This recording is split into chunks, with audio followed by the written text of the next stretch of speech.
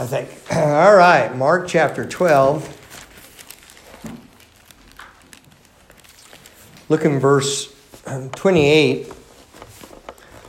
And one of the scribes came, and having heard them reasoning together, and perceiving that he had answered them well, asked him, which is the first commandment of all? The hymns in there, it would be easier to sort out if I was reading the entire account there. And the scribes have been questioning Jesus, and every question they asked, he answered well. And so it was referring to the way Jesus had answered and what he had said. And then this scribe, which was somebody, if you think and know what a scribe is, it was someone who spent their lifetime, what they did full-time vocationally was to copy things, to write them down. This is way, way, way before printing presses, that sort of thing. And often these scribes would be people who would spend a lot of their life copying the Bible down and writing it. And so they would know the Bible well, and of course they would know the details of it. And so he asked Jesus, he said, which is the first commandment of all? And Jesus answered him, the first of all the commandments is, Hear, O Israel, the Lord our God is one Lord. And thou shalt love the Lord thy God with all thy heart, with all thy soul, with all thy mind, and with all thy strength. This is the first commandment. And the second is like, namely this, thou shalt love thy neighbor as thyself. There's none other commandment greater than these. And doesn't it follow that if we would love the Lord our God fully, as is described here, then we would love our neighbors as we ought to love them.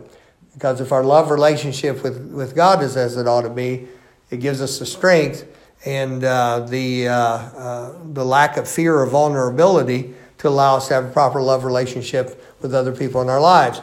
And so Jesus answers it this way. Verse 32, and the scribe said unto him, Well, Master, thou hast said the truth. For there is one God, and there's none other but he, and to love him, with all the heart, with all the understanding, with all the soul, with all the strength, and to love his neighbor as himself is more than all whole burnt offerings and sacrifices. And when Jesus saw that he answered discreetly, isn't that amazing? One of the things wisdom dwells with is discretion. And when Jesus saw that he had answered discreetly, he said unto him, Thou art not far from the kingdom of God. He said to him, You're getting it. You're starting to understand what's at the base of this. He said, Thou art not far from the kingdom of God, and no man after that durst ask him any questions. So that was the end of that questioning session. Why? Because they saw that this was going somewhere deeper. Interesting title tonight. Now, this thought, I've been excited about giving you this tonight. In fact, I was all excited about coming to church tonight. I thought about staying home and getting rested up a little bit. I decided to come, and it was because of this truth. And I want to talk to you about this subject, the realities of living the first commandment. The realities of living the first commandment.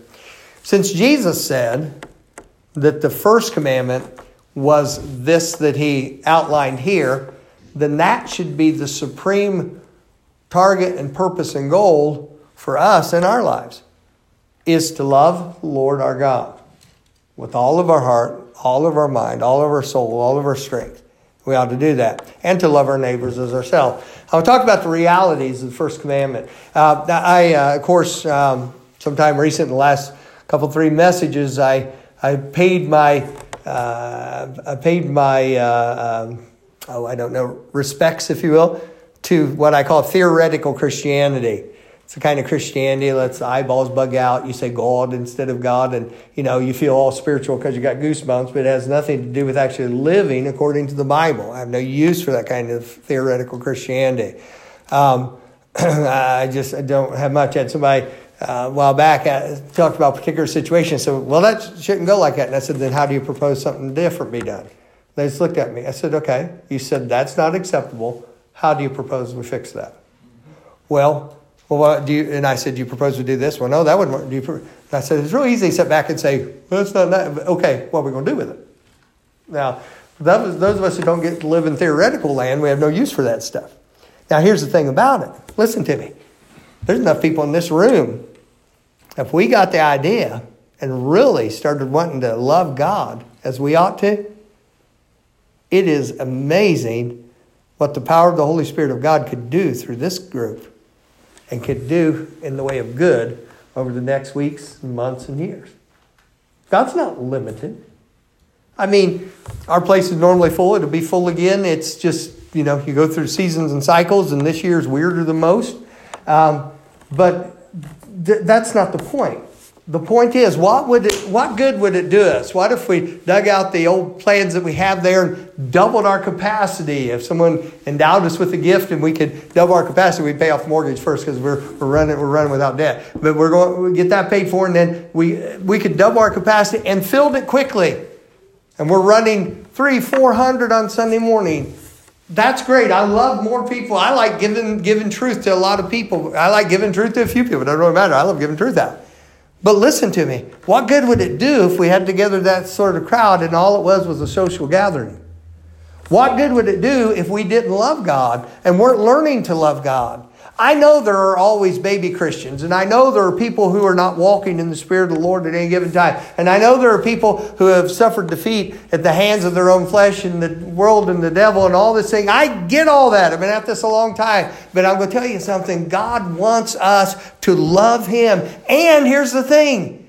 Every step towards that, He's behind us on it and says, hey, I'll help you. But there's some realities to it. Let me show you these from the Scripture here. I had these thoughts with it. First of all, let me say to you, the command is clear. The command is clear. There's nothing ambiguous about this command. Love the Lord thy God. I went into a printing place in town. Some years ago, we were getting a banner done for something we were doing. And I went in, and there were two ladies talking, and they were back and forth about this or that, something about the Bible. And one says, well, the Bible, well, it's according to how you interpret it. And they were going on with those type of discussions. And I'd been working in some kind of physical work around the church here. So, I'm incognito. I look like, I've been doing construction type stuff. And I came in, and the person who ran the printing place said, he's a pastor, ask him. And I was sneaking in on this one.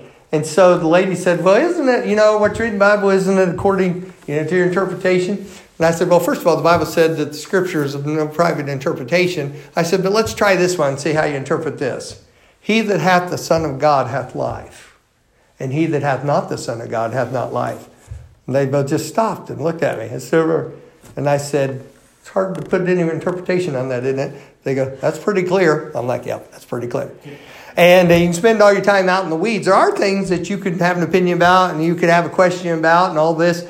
But let me tell you something. There are some things that are just flat out clear. How more clear could we ever get than thou shalt love the Lord thy God?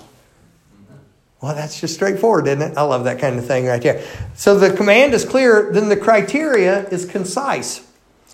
You say, what do you mean by that? It's this word, this small, very powerful, potent word, all. Let's look at the passage again here, if you will. It's when Jesus was answering the question back in our text back there, and he's answering the question to this scribe, which had questioned him. He said, verse 30, thou shalt love the Lord thy God with how much of your heart? All. That's all of your heart, all of my heart. And with how much of our soul? With how much of our mind? And with how much of our strength? That word, the criteria is concise. The commandment's clear. The criteria is concise. God wants it all. There he is. I unapologetically preach that God wants all of us. And you know what? There's no better place for all of us to be. There's no better place. How could we ask for any more evidence that our Heavenly Father loves us and wants what's best for us? He spared not his own Son.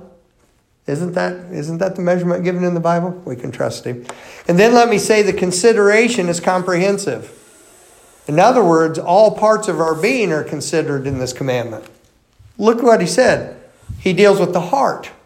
That's the center of our affection and desire. The Bible says, keep thy heart with all diligence, for out of it are the issues of life. And what is this? The heart. He deals with that. He deals with where our affection is, where our desires are. That's the root. That's where the thing comes from. Then he deals with our soul. Excuse me. That's the living essence of a person. It's that which communes with and is affected by others. That is the thing. You've heard of somebody being a soulmate? You ever heard that? Ever heard of soul food? Maybe something like that. But it's okay. You're allowed to laugh. That's affected by others. And our mind. Now, it's interesting. When the scribe says something about it, he uses the word understanding.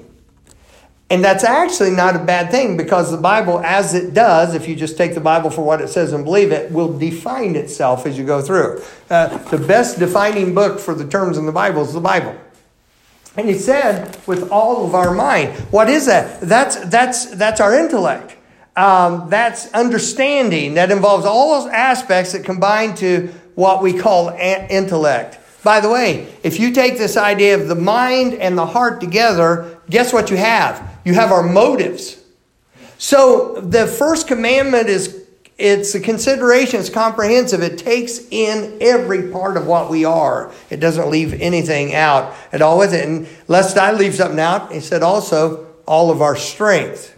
What is that? That's our force and energy. That's our force and energy morally, intellectually, spiritually, and physically, that we would give it to God, that we would yield ourselves to God.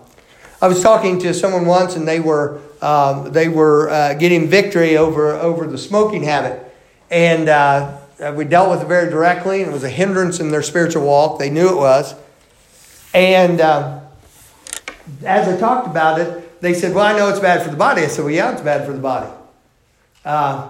It's just very, very bad for health."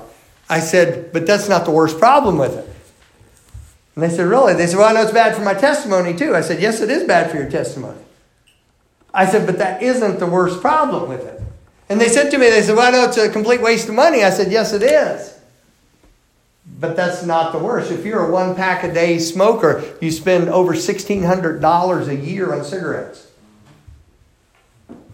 You could build an entire church in the Philippines for it to go out and smoke. You could get the gospel to another country, keep some people out of hell, and you wouldn't smell like you'd been there. That's a good deal." And so I told him, I said, "Yes, you're right. It's a complete waste of money. But that's not the worst problem." They said, "What's the worst problem?" I said, "It has control of you. That's the worst problem." Why? Because it's hard to love God and serve God with your all if something has you in bondage. Whether it be that, whether it be whatever it is. And by the way, that's why gluttony and drunkenness are put in the same verses. Because it's a case of the flesh controlling instead of us being yielded to the Spirit of God. And so these things are here. One of the realities of living the first commandment is that there are at least 3 very practical hindrances to doing so. Now, watch this. I'm going to give you something that's just down where you live with this. There are 3 very practical hindrances that come when we set ourselves going to live the first commandment. You need to be aware of each, give attention to it, and take real steps to overcome it. Let me give you the first one, and that's this. There's a corruptive process. Corruptive process. A corruptive process is just something that corrupts or makes something bad, that gets in and ruins it. I had, Monday, I'd had 2 crowns, 2 teeth, two tooths. I don't, teeth or tooths. Anyway, a couple of these things. I had a multiplicity of molars. I had to have 2 crowns put on, right? And I know why they're called crowns. It's the price. Amen. And it's I have a temporary crown in there now. It's sort of like I'm sort of like an intermediate king, you know. A temporary crown put on, and when they went to put the crown on, they did some silver mining. Got the old silver filling out of there. And underneath, there was some corruption under there and some decay. And thankfully, it didn't get down to the nerve pulp. I was glad about it. Some of you, I'm talking about getting dental work, and some of you are just, you're doing this too. This is great. These expressions are great. I won't describe the drill. I stopped the dentist. I said, "Whoa." And she goes, "What?" I said, "You didn't tell me you were going over to a Dremel." I don't know what she moved over to, but my head's going, "Arr." That's like, good. Now you jackhammer in my head. But anyway, it's 2 hours later, I was done with the process. But when I was having this done, when they removed that filling, there was decay under there, which would have went down into the nerve area and would have caused a problem. And I told the I almost said veterinarian. What is it? Dentist, not veterinarian, dentist. I told her, I said, I don't know what I went to. I think I found the problem. I told her, I said, man, it's a good thing I busted that tooth. She looks at me, she goes, why is that? I said, we'd never found that. That got bad. She goes, well, that's probably what caused it to break. I said, in any case, we got it cared for now. Corruption is a decay, something that gets in that makes something go bad. Makes it turn and go bad on you. And there's a corruptive process. Because you see, love is a very pure thing. Love and lust aren't the same thing. And when this old blind world that we were all part of in a lost condition, most of the time when this old blinded world says love, what that means lust. It's about satisfaction of appetite and using somebody. But thank God what God talks about love is something pure. And it's something right and it's something holy. And what happens, there are corruptive processes which hinder us loving purely as we ought to love. Let me say this to you. Any corruptive process that's introduced in any of the four areas, our heart, our soul, our mind, our strength, will hinder or block our obedience of the first commandment. Let me give you an idea. And you'll recognize portions of Scripture throughout what I'm saying. I'm not giving you any philosophy here. I'm giving you Scripture, what it says. I'll give you examples of what I'm talking about. This is really important. Do not miss this part about the corruptive process and what it does towards our love for God. If you set your affections on things of this world, that corruption will hinder or block your loving God with all your heart. In fact, the Bible goes so far as to say, if riches increase, set not thine heart on them. Why? It's a corruptive process. We're supposed to love the Lord our God with all our heart. If you grudge one against another or fail of the grace of God so that there's a root of bitterness springing up, if you bite and devour one another or be puffed up for one against another, then that corruption will hinder or block your loving God with your whole soul. Because that's an interactive part of you between you and other people. In fact, Jesus said if you do not love, or the Scripture says, if you do not love your brother whom you have seen, how can you love God whom you have not seen? So you see what I mean? It's a corruptive process. People tend not to think how things are attached. And I'll deal with that in a minute, how that happens. If you give heed to fables, if you are carried about with every wind of doctrine, by the sleight of men and cunning craftiness whereby they lie in wait to deceive, if you do not beware, lest any man spoil you through philosophy and vain deceit after the rudiments of the world and not after Christ, if you do not remember that men can be ever learning and never able to come to the knowledge of the truth, if you do not avoid oppositions of science, falsely so called, if you, like Eve, are beguiled by the subtlety of the serpent, so that your minds should be corrupted from the simplicity that is in Christ, then that corruption will hinder or block you loving God with all your mind. That's why the so-called institutes of higher learning are so dangerous, because they're actually indoctrination centers. Very corruptive. And by the way, that's true with most things that fashion themselves to be Bible colleges. Old preacher Vance Havner said the happiest thing in the world is a young preacher before he meets a theologian.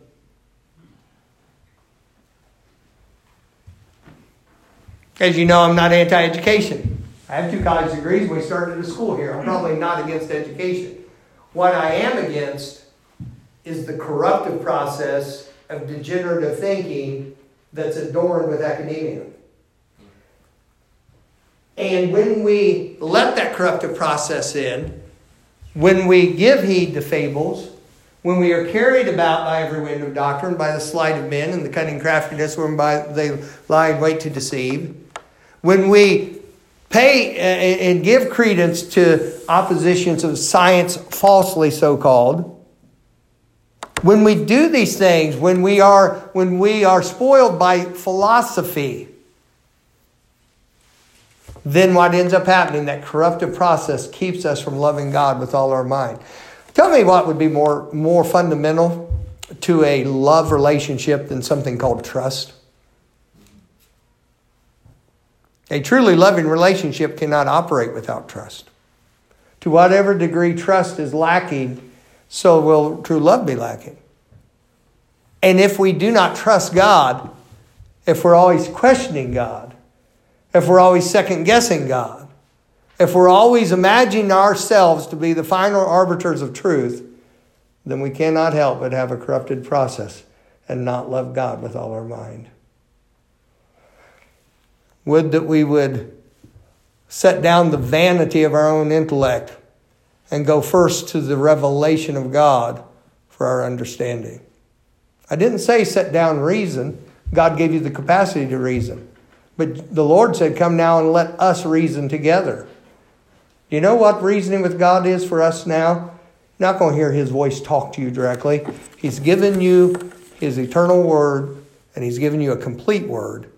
And you can come with your reasoning, your understanding, and all of it to the word. But if you come to it not as a master coming to something that you're trying to conquer, but if you come to it as a loving child of God, trusting the word of the Father, you will be amazed what He can teach you. The psalmist said, I have more understanding than all my teachers because I keep thy word. And that's really where it comes from.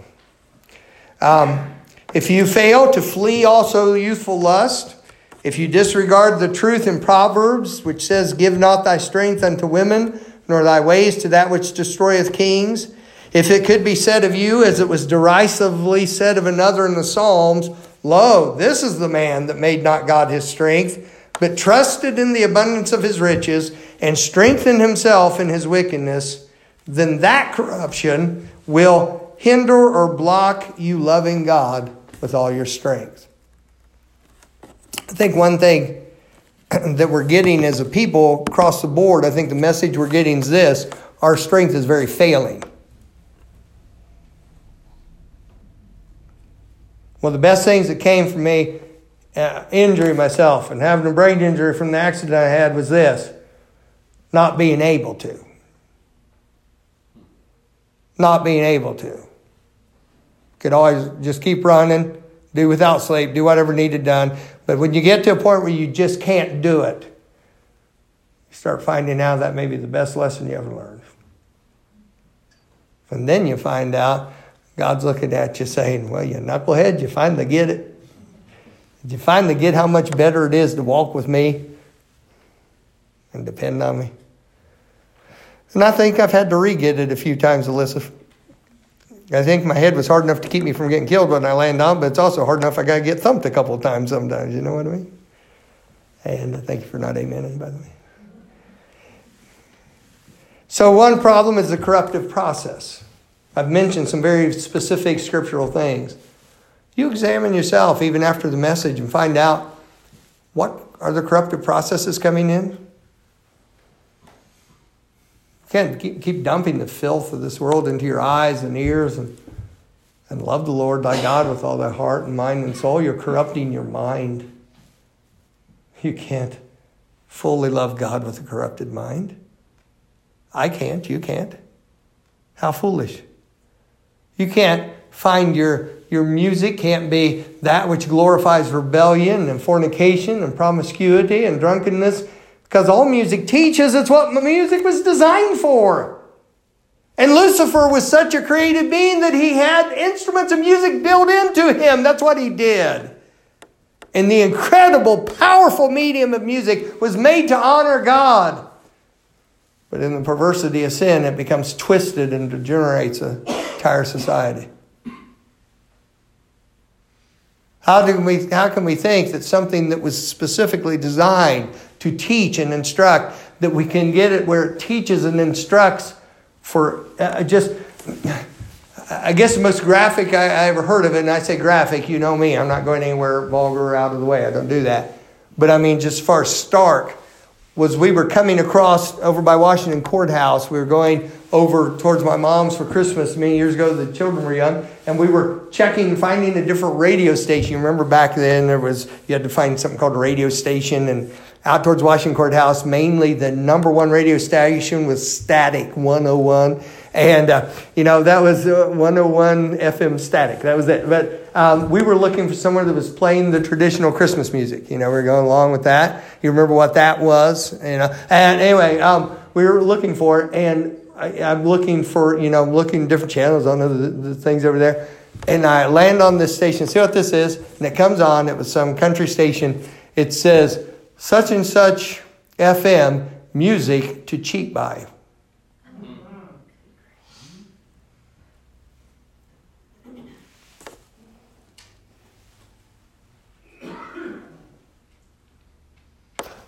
How would someone, and no doubt there's some people who are Christian people probably listen to that station. How would that be the focus? How would you put that corruptive process in and love the Lord thy God?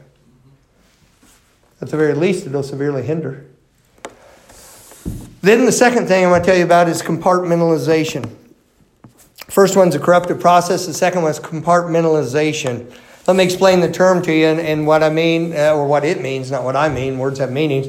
And some of the pros and cons. The compartmentalization used in this context is the idea of being able to move from one thing to another thing, or maybe section things off in what you do and in your thinking. There are some pros to this type of thing. It is absolutely necessary for certain types of work and certain professions to be able to go from one item to another item and deal with things with it. It is essential for healthy living. If you get somebody and they just completely fall apart and no matter what's going on, they can't get their act back together, I think, and I'm not accusatory in this, but I think about when I saw one time a mother, and I can't imagine the grief, but the loss of an infant, and yet for over 6 months totally neglected the 3 children which were living. And total neglect, and totally went into this. You say, preacher, that's a harsh judgment. I'm not making a judgment. I'm telling you, those kids still needed her. I'm not passing judgment, telling you I'd do this or I'd do that. I'm just saying the inability to say I'm hurting very badly, but there's still things I have to do is a serious damage to more parts. So compartmentalization can have some very pros to it, but it also can have some cons to it. And you say, what do you mean by that? It can make you seal off sections of your life. It can cause you to become to just crush emotions. And we are designed in the image of God. I know that's not news to you if you're a Bible believer. And our God loves. Our God can be grieved. Our God has joy and all this. And so part of our being is emotional. Mrs. Short said something to me on the phone, and my wife and I talked to her about part of an hour. As I mentioned, as we were driving up towards Amish country on Monday evening, and she said, Pastor, I don't want to make any quick decisions because that's not a good thing to do in my situation.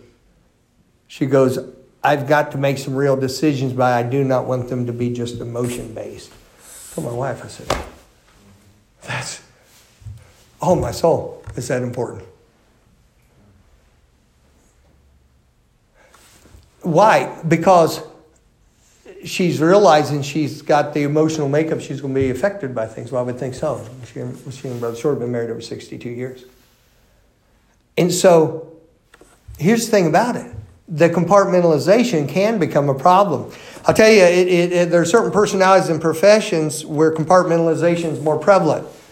My sister has the capacity for it. She has more of a capacity than a lot of times ladies do. My sister rather can go from just thing to thing, and she just does that. And she said every now and then, these are her words, and she said every now and then, she said the female part of my mind starts acting up and the other part of my mind gets mad at it and says, will you quit and be logical? She said, I sat down over something, just sat there and cried, and part of my mind was going, will you just hush? I said, sis, you're a schizo. Just get away. What are you doing? So anyway, that's my professional opinion. But she has that ability, and some folks do, and we have different personalities, and some folks are more prone to that thing. There are professions where compartmentalization is more prevalent. Police work is. Healthcare providers are. Counselors, or those who have counseling or arbitrating as part of the work do. Pastoring is. High-level management and so forth, where you have to go from thing to thing to thing.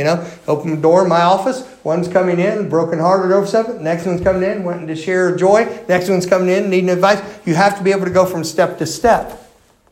And you have to be one to the other. But wait a minute.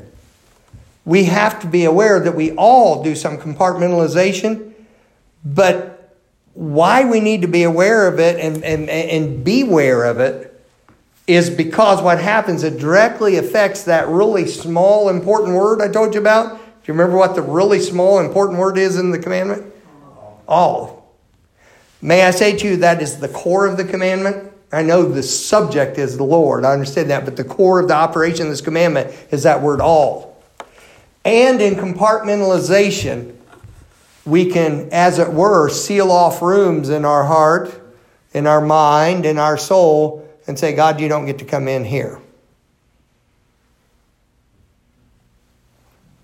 May I say something to you that I have observed in 39 plus years of gospel preaching? I've seen people that I believe went deep into sin because of compartmentalization. I'm not saying it was the cause, but they were so able to even lie to themselves. They could have dual or even multiple existences going on without it completely fracturing who they were. So may I say to you, a danger for loving the Lord thy God, because that small, very important word is vital. With all.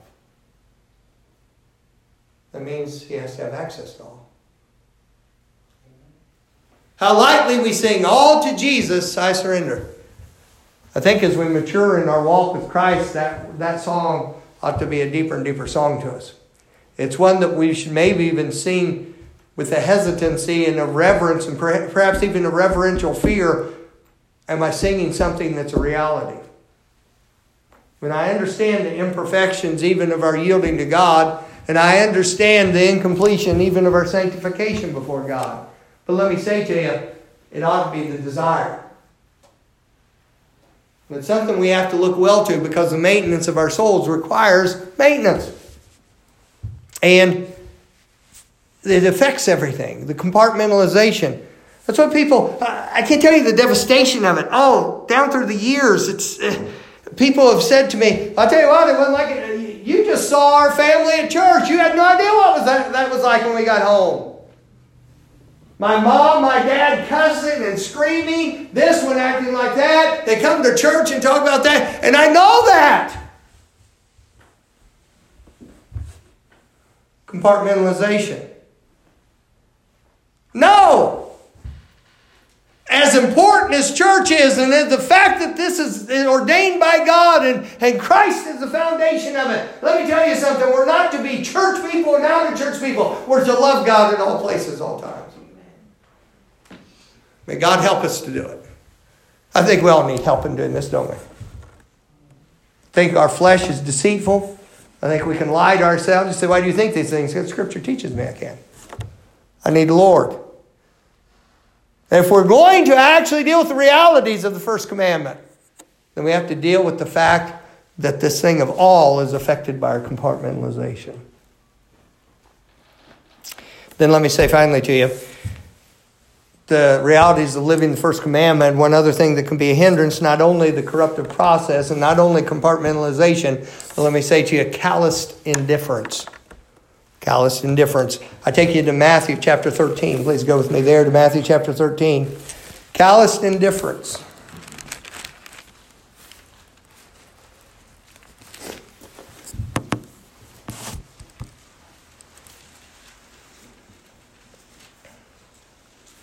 Let's look, please.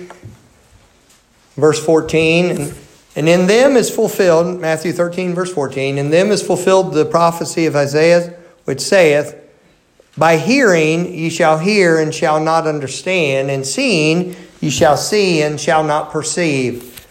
Now notice the phrase here. For this people's heart is waxed gross. And you understand the term wax means it's growing more and more so. If you know about the moon, there's a waxing moon and the waning moon. Waning is when it's becoming less visible in the sky. Waxing means it's becoming more visible, moving towards full moon. And it says, this people's heart is waxed gross. Their ears are dull of hearing, and their eyes they have closed, lest at any time they should see with their eyes and hear with their ears, and should understand with their heart and should be converted, and I should heal them. They were choosing rather to go on in their own corrupt way than receive what the Lord could do for them. But that term wax gross, and notice it's their heart that does, it means to thicken or to stupefy or render callous. Anybody familiar with an enlarged heart and the dangers of that?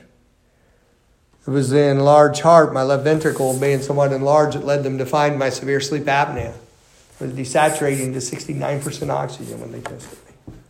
That's code blue. They come running to your room with a crash cart if you're in the hospital with that. My wife said I would go and just quit breathing. The longest time they recorded when they were checking me was over 67 seconds. My wife would go, is it going to start again? Is it going to start again? And I said, man, slap me, don't ask, hit me. But part of it was the heart. And they said, your left ventricle is somewhat enlarged. I said, it's because I'm an athlete. Actually, the doctor said, I said, could that be from exercising? And he looked at me and he goes, that's only in athletes. And I'm like, oh, shut up. But that thickening, that enlarging, it affects everything. It makes it not work right. Causes problems.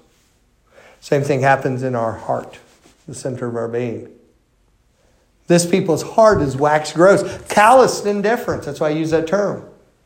Don't care. I'm going to invert the order here. Man, look at Matthew 24. I think it would serve you better if I did it this way. Matthew 24.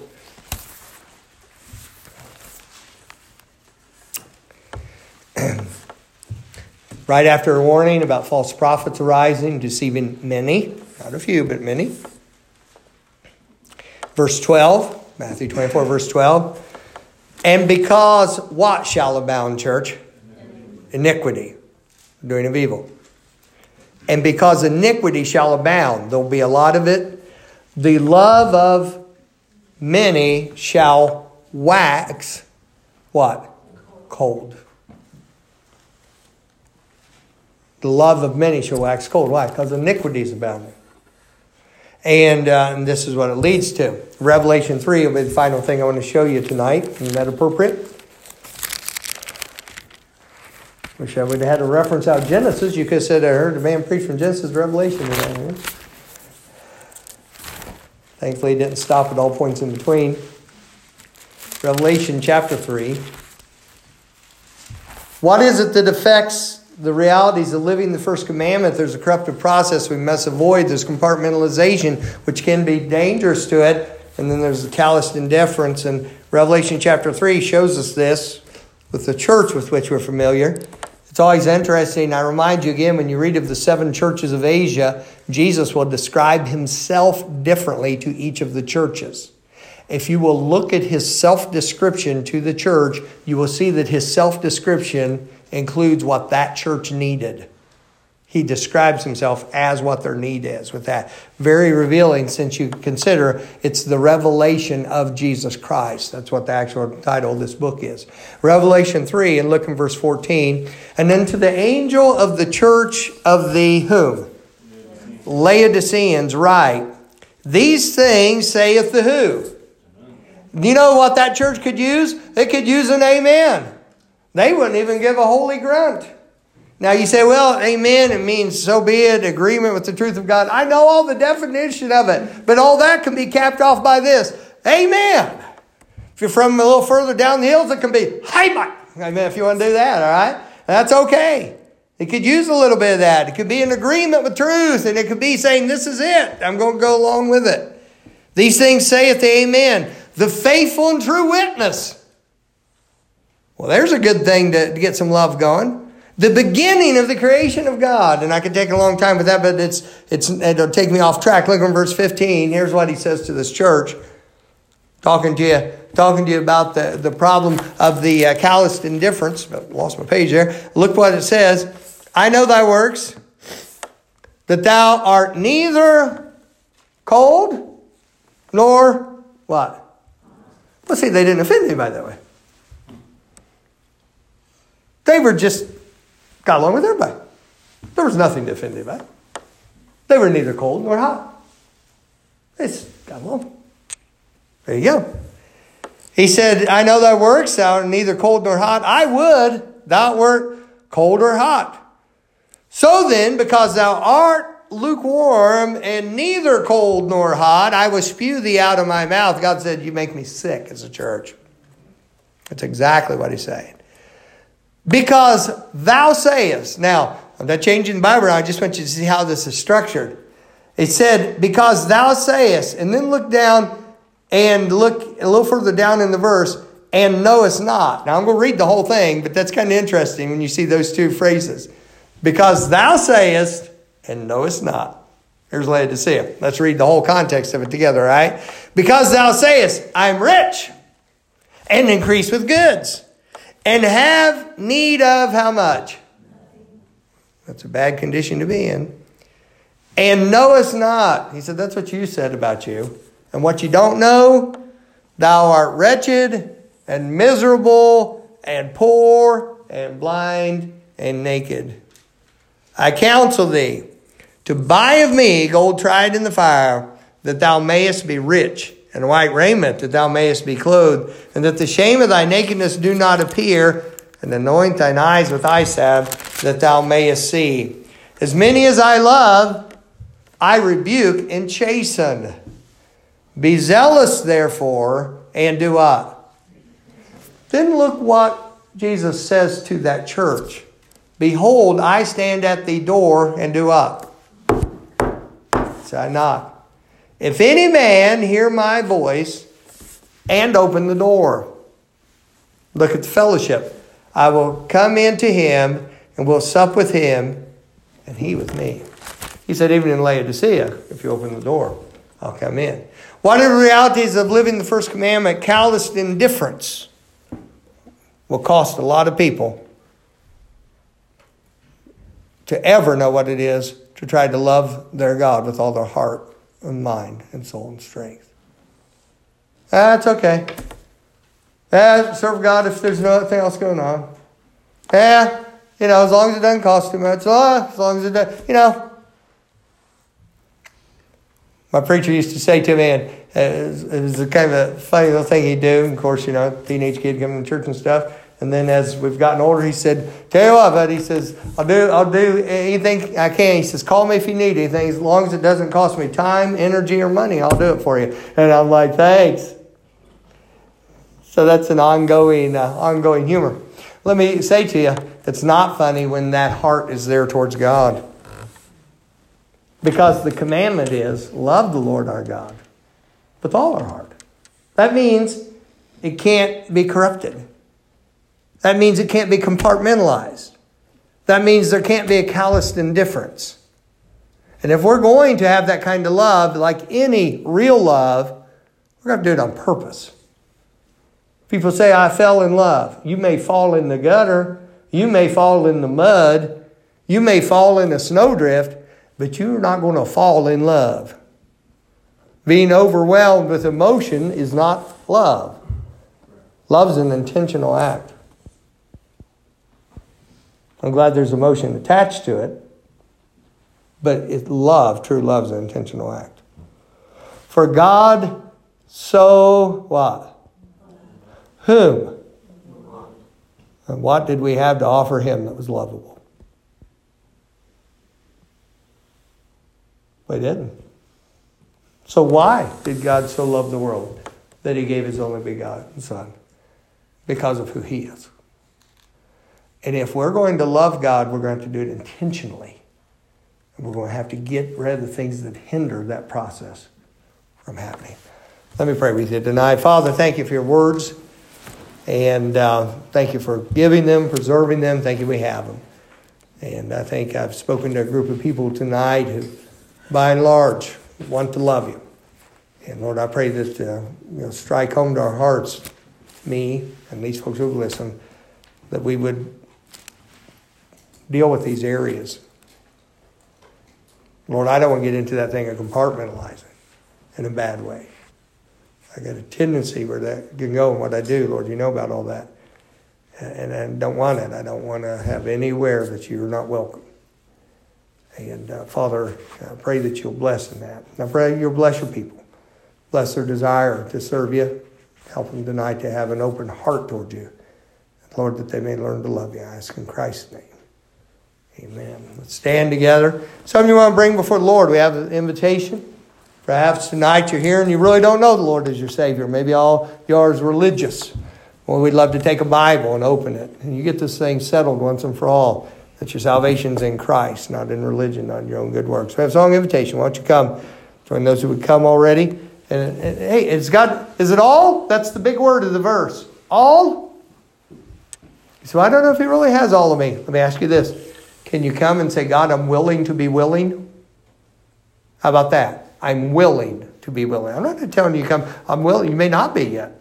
But are you willing to be willing? You need to seriously make a decision. What are we going to do? Are we going to love the Lord our God? A song invitation. Why don't you come, those who are here?